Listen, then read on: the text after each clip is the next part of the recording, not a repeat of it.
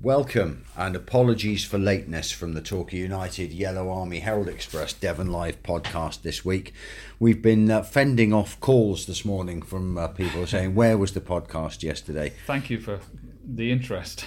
But we delayed. Very gratifying in a way. We delayed by a day because you've not been 100%. I haven't, no. I've been struck down by a mystery bug. I think that's what a football manager would call it. But, yeah. Hopefully over it now.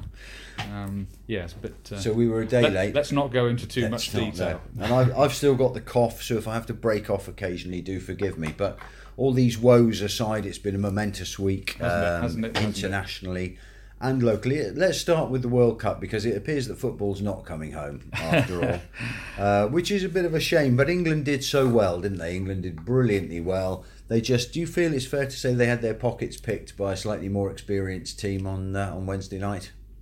Yes, I think so. In the end, I think it's worth coming back to the fact that this is a very young England team. Yeah. Especially at the back, mm-hmm. and you know, when you look at that unit, Ashley Young being almost the most experienced player back there, and I think quite a lot of us feel that Danny Rose should have been playing at left back anyway. Never mind. Trippier, big success. New to the ranks. Kyle Walker playing at centre back. We can talk about that in a minute. Not quite sure that was the right decision, but never mind. We don't want to go down the road just because England have lost to start criticising Gareth Southgate, because he's got so much right. Yeah, I think they emerge with a lot of credit. Absolutely, but the further you go in a tournament, the more the little things the details, matter. The details come through, because especially as we saw, the other night and in one or two other games, the more tired you get physically, the more tired you get mentally. That's when all the strengths and weaknesses of a player come out. And I think a couple of occasions earlier on in the tournament, especially when Colombia put England under really heavy pressure, we struggled to cope and eventually conceded an equaliser against Colombia. But both of the goals that Croatia scored on Wednesday night were opportunist, weren't they? They got in front of us. That's right. Maybe took advantage of tired defenders. I mean, it's interesting that the goal that the winger scored, Perisic scored. If that had happened halfway up the pitch, would that have been a foul? Yes, it would. Yeah, almost certainly. Thought was very high. Absolutely. Okay, you can say, well, would a fully fledged centre back have got his head to that ball first and taken the boot? Kyle Walker is a full back, and the guy got in front of him and did it. But it was a volley off the end of his nose. I can't help thinking that, especially that referee, if it had happened on the halfway line, he'd have blown up and given a foul. But okay, we're not going to carp too much about that, because history is history and it's done now. But they've done incredibly well. But we just didn't have quite the know-how and the experience to keep when we were good. We were really pretty good. Attacking wise, moving the ball quickly. The first 15 minutes, absolutely, we were all over them, and I think everyone who was watching, texts going backwards and forwards to friends. I'll bet 95% of them were, we need another goal. We have to score a second goal while we're on top. One won't be enough, and sure enough, it proved right. But let's take nothing away that they've done amazingly well with what is a very young side. There's no point, you don't win world, here we go down the Alan Hansen thing, you win out with kids, but and it's unlikely that you're going to win a World Cup final with a team as young as that. But having said that, now is the time surely for Gareth Southgate to be looking at players like Ryan Sessegnon, like some of the players who were who did so well in the under-19 World Cup. Was it under-19 World Cup? Yes, and under-17. Yes, we've got a huge amount of things. And part of the problem with the English game, of course, is that these youngsters come through the England setup. They prove internationally that they can more than cope on the international stage, and then, of course, struggle to get into their own club sides for all the reasons we know about. Where Chelsea have got 30 or 40 youngsters loaned out around Europe every year, and it almost becomes a money-making operation as far as Chelsea are concerned, not a way of bringing youngsters through to their own first team. And that's, of course, a much bigger subject, which we can chat about on other occasions, and lots of other people do. Bodes well for the future, though. So can your dark horses, Croatia, can they win the World Cup? I think France will win on Sunday. Just too strong for them? I think France are the best team left and have been for a week or two. I thought Belgium completely failed to rise to the occasion in their semi-final. Fair play though for France. France defended well. I mean, if you can keep players of that quality, 30 Belgium yards from gave goal, it a go, but I don't think Belgium kicked off really believing they could win, and France believed they could win and were going to win right from the word go, and I think that got them home. I think they're hugely talented. They're very in all various areas, and I think Mbappe is the new world star, isn't he? He is. And when you look at that Croatian defence, the Lovrens and the Vidas and the people who are not quick, when you think how Raheem Sterling exposed them, how Lovren wasn't booked in the first half an hour, 40 minutes. He spent the whole time yattering on to the referee about absolutely nothing at all. I thought we made him look like a lump. But is that all part of the guile and the know-how and that in other gets words, you through in games? In other words, could we have done with a Lovren in the heart of the England defence? Well, possibly.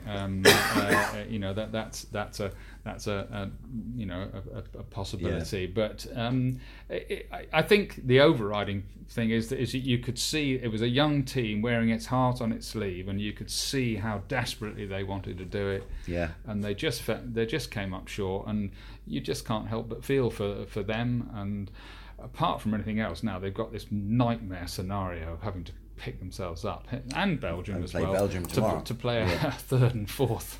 Do you think it'll be a reserve game? Will he give the players that the Cahills and the Welbecks who haven't had a game yet? I'd love to be sat in on the very first team meeting after the other night, and just to sort of how does he pitch that?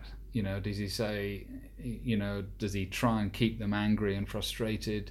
Does he try and say, look, come on, let's try something different and have a bit of a bonus, treat it as a bit of a bonus game? Because finishing third would be their best result since '66. I couldn't agree more, and I think everything we know about Southgate indicates that that's exactly what he'll say. He said, look, having gone as far as we did and as well as we did, what is the worst thing that can happen now is that we get stuffed by Belgium 3-4 or whatever, and troop home in fourth place on the end of a hammering. I don't think nobody in the England camp would want that. So I'd be very surprised if Vardy doesn't start.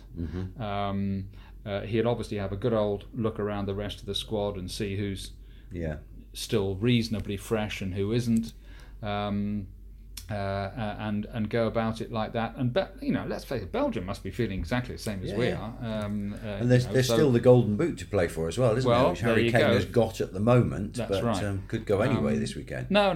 There was so many pluses, and you can talk until the cows come home that yes, the draw opened up for us. Yes, we didn't have to meet the Brazils and the Germanys and the Argentinas.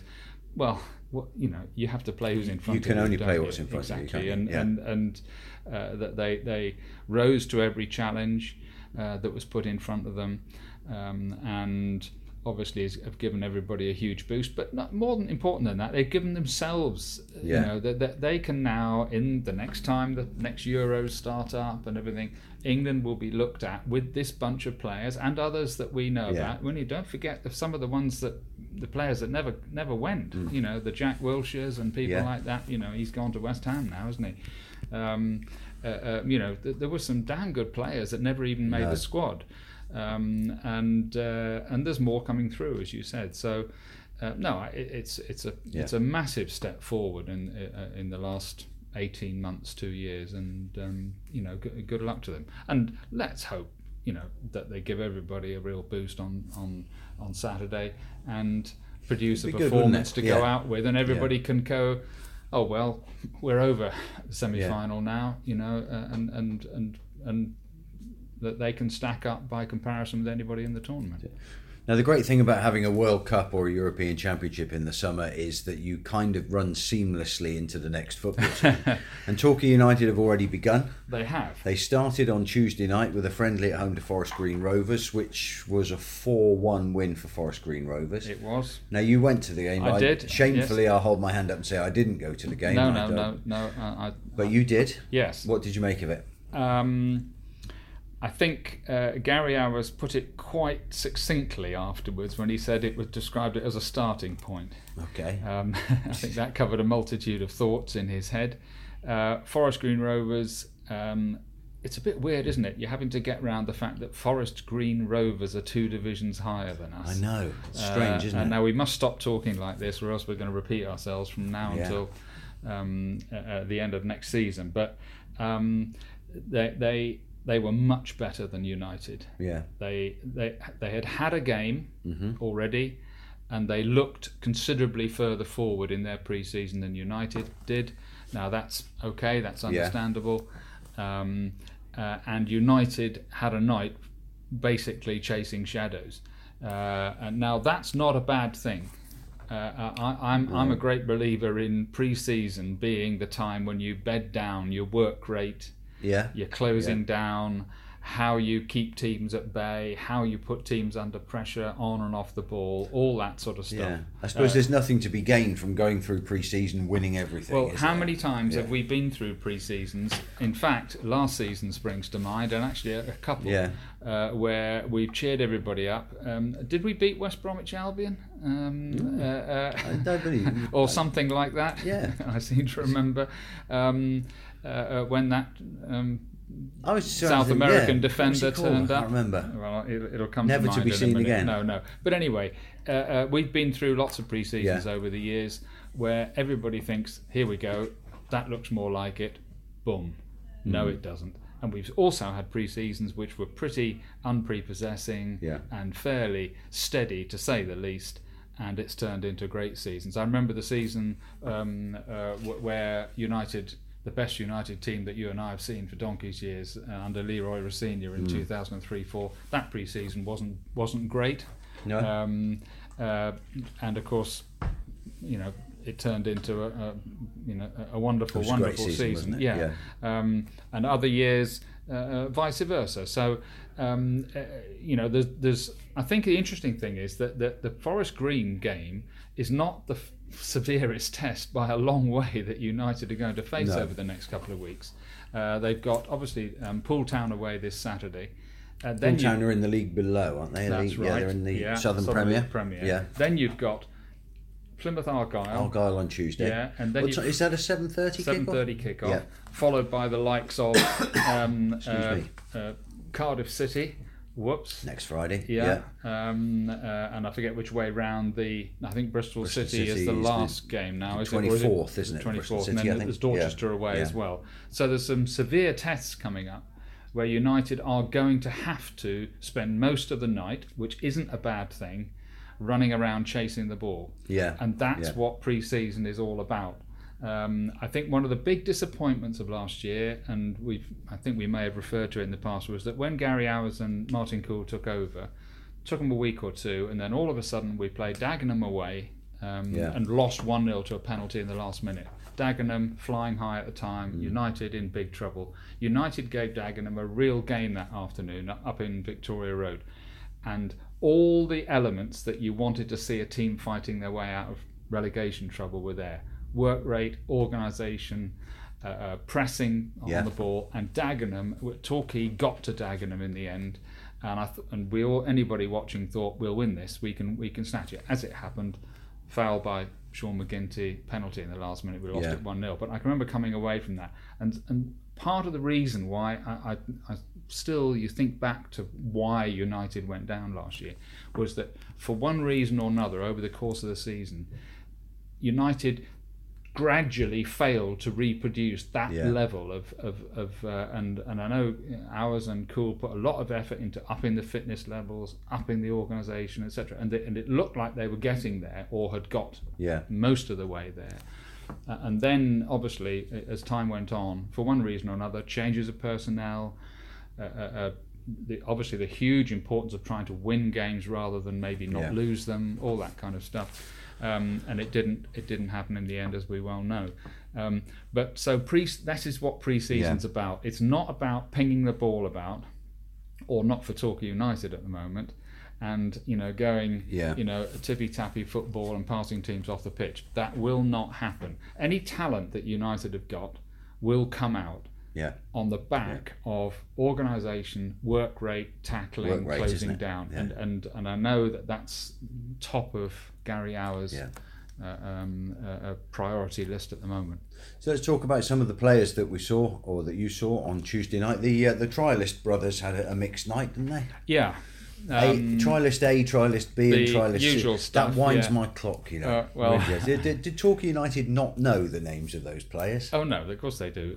Put them on the team sheet. Well, exactly, especially when you're charging people to get in and watch. Precisely. And I've always thought that this was. I remember when was it Raduchoyu turned up for West Ham one night? Back in the days of John Gittins, and John Gittins let him know who was around. And he was supposed to be an unknown trialist for West Ham United. This is a Romanian international who's quite well known. Well, but I think John Gittins let him know who was around. But is the reason not to alert other people to who you're having a look at? Technically speaking, and funnily enough, in a way, and I'm going to sort of, I suppose, come to the aid, to the defence of things, is that in Torquay United's situation at the moment, and they had a signing who was down here fall through at the last moment on Wednesday. On Tuesday.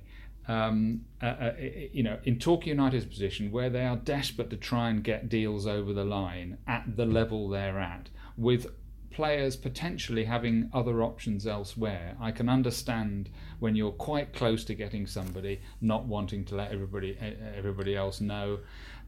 All right. In the great scheme of things, how many deals either fail or go through because you haven't let someone know? I don't know. So they're worried, I suppose, that somebody's going to pick up the team sheet, somebody's going to ring somebody and say, do you know they've got so-and-so down there. I imagine so,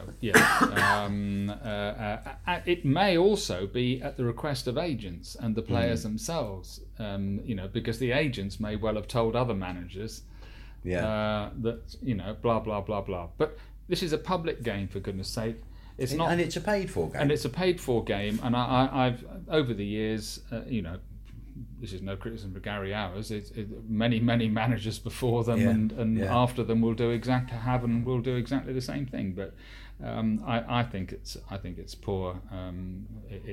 Basically, you're saying to the fans, look, we're not that bothered whether you. Appreciate. I know that's not the motivation for it. Of course, it isn't. But but it's the impression that's given. It's the impression that's given, especially when you charge £10 to get in. And you're looking. I mean, one of the trialists was involved in a goal. An own goal at that. Yeah, that's right. And so if you're sitting there writing the match report, let's look at it from our point of view. Well, we've all seen it. And that's what we have to say. And yes, exactly. So do excuse me, coughing. Sorry about that. Well done for keeping going. That's where we are. I don't think any of the trialists really did themselves that many favours anyway.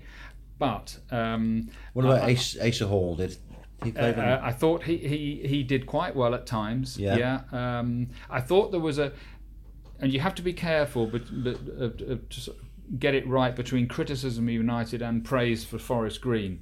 We looked pretty one-paced right the way through the team, actually, but that may be because Forest Green looked that much quicker. Gary Owers was very quick to come out afterwards and say, and absolutely accept what he says, that was the first time most of them have played anything like a football game for a couple of months, let alone playing with each other. And against the team aside from two divisions above. Forest Green, obviously they won promotion season before last when they beat Tranmere at Wembley in the final. They struggled to stay up for some time, but they did stay up under Mark Cooper last season, which a lot of people didn't expect them to. Good manager, Mark Cooper, well, isn't he? Here we go again. Yeah. Been there, done it, T-shirt. And you can see the way he's trying to develop that side now. Yeah. They move the ball quicker, which of course you have to have better players to do that. They've got quite a lot of pace about the side.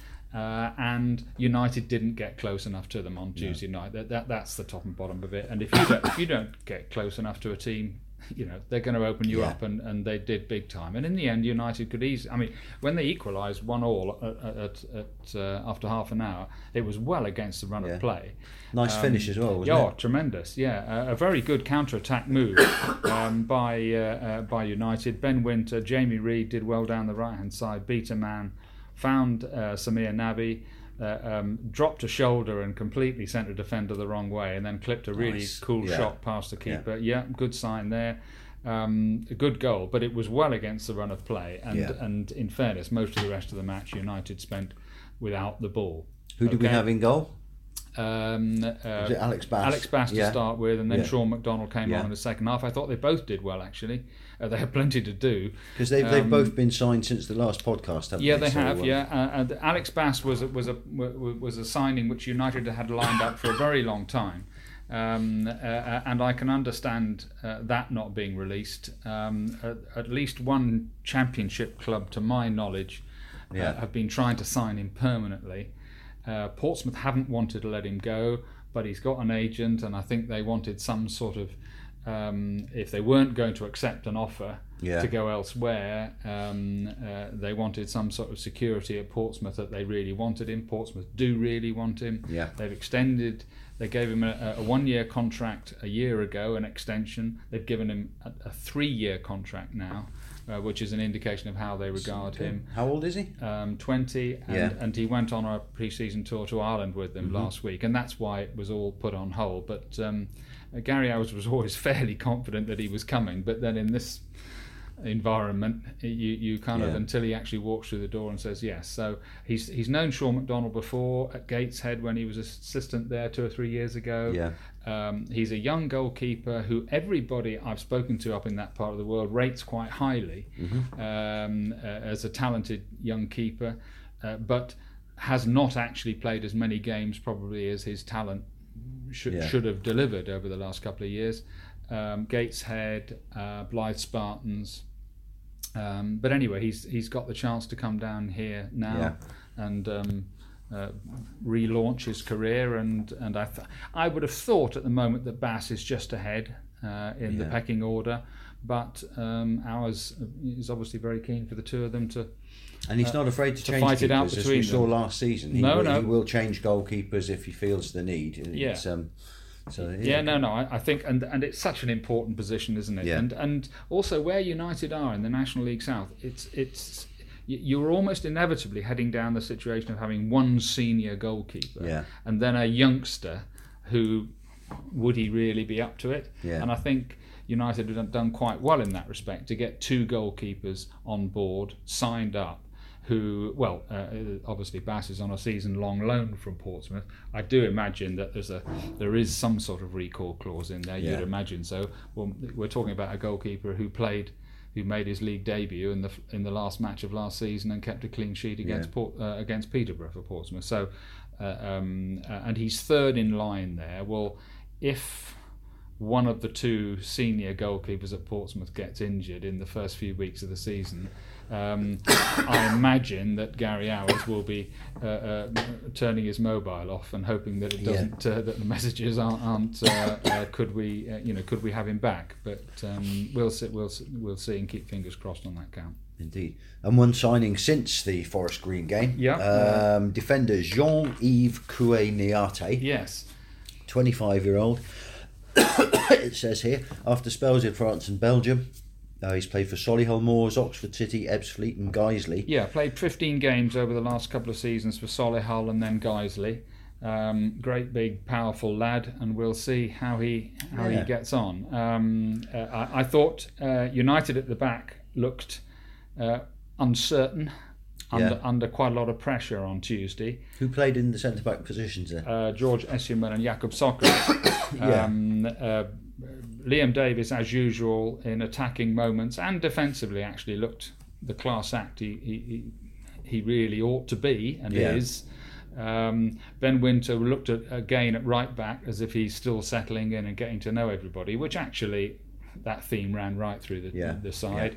I thought it was a little bit telling that when ours sent Josh Gowling on in the closing stages, Gowling immediately looked, apart from one passing mistake where he gave the ball away, but in all other respects he immediately looked the calmest and most assured defender that we had. It's interesting, isn't it? Because we were saying last week that we weren't sure whether Gowling was part of Gary Hour's thinking for the season coming up. Well, he's here. He's under contract. By the way, he did go to the funeral in question with the club's permission, and we'll see how that situation develops.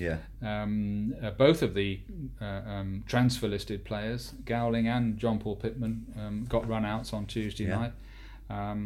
So watch this space. But it is starting to come together, isn't it? All those blank spaces that we had in the team sheet that we filled in the other day. That's right. And I can see a combination of Asa Hall and Naby being potentially decent in this division. I did think Brett Williams played on his own up front. On his own, certainly as a target man. Now, Brett Williams is not a number 9 target man centre forward.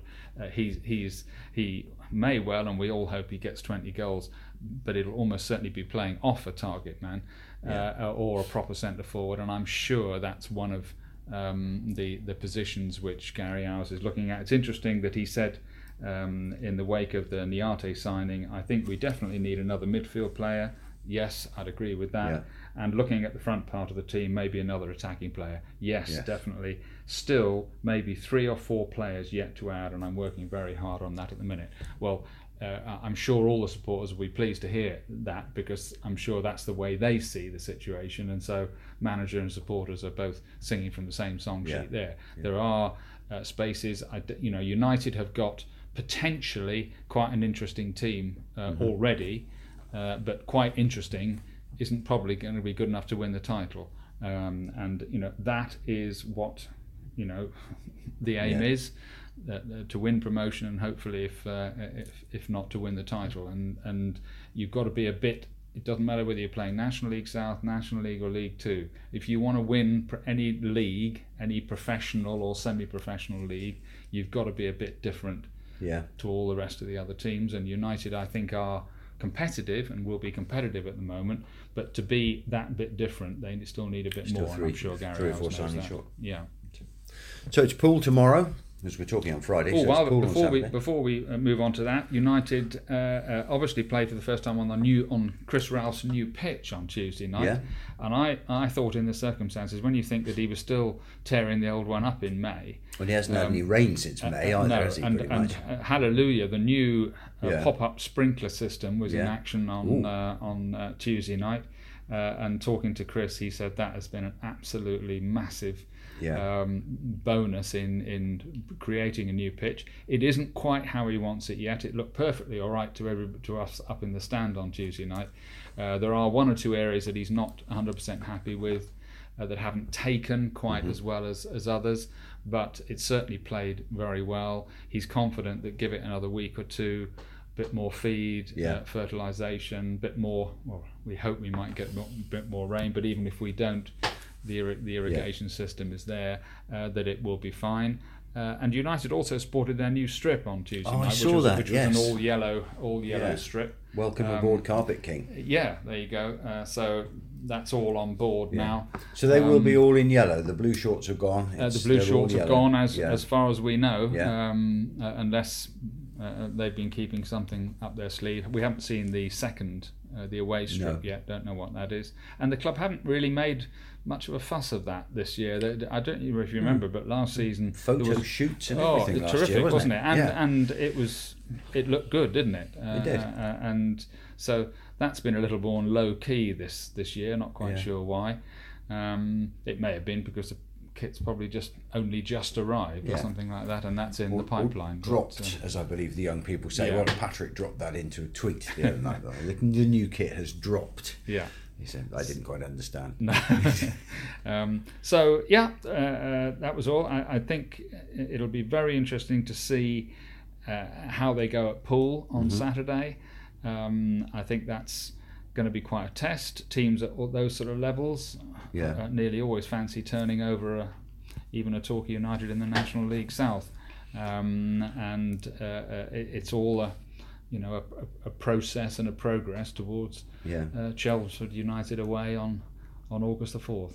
And Argyle on Tuesday, 7:30 kickoff. That'll be the first time a lot of fans go out and see the team. Yes, it will. And look, if Cardiff pass them off the pitch and Bristol City pass them off the pitch, well, okay, there'll be no shame in that, or at least gives them a night of chasing. Yes.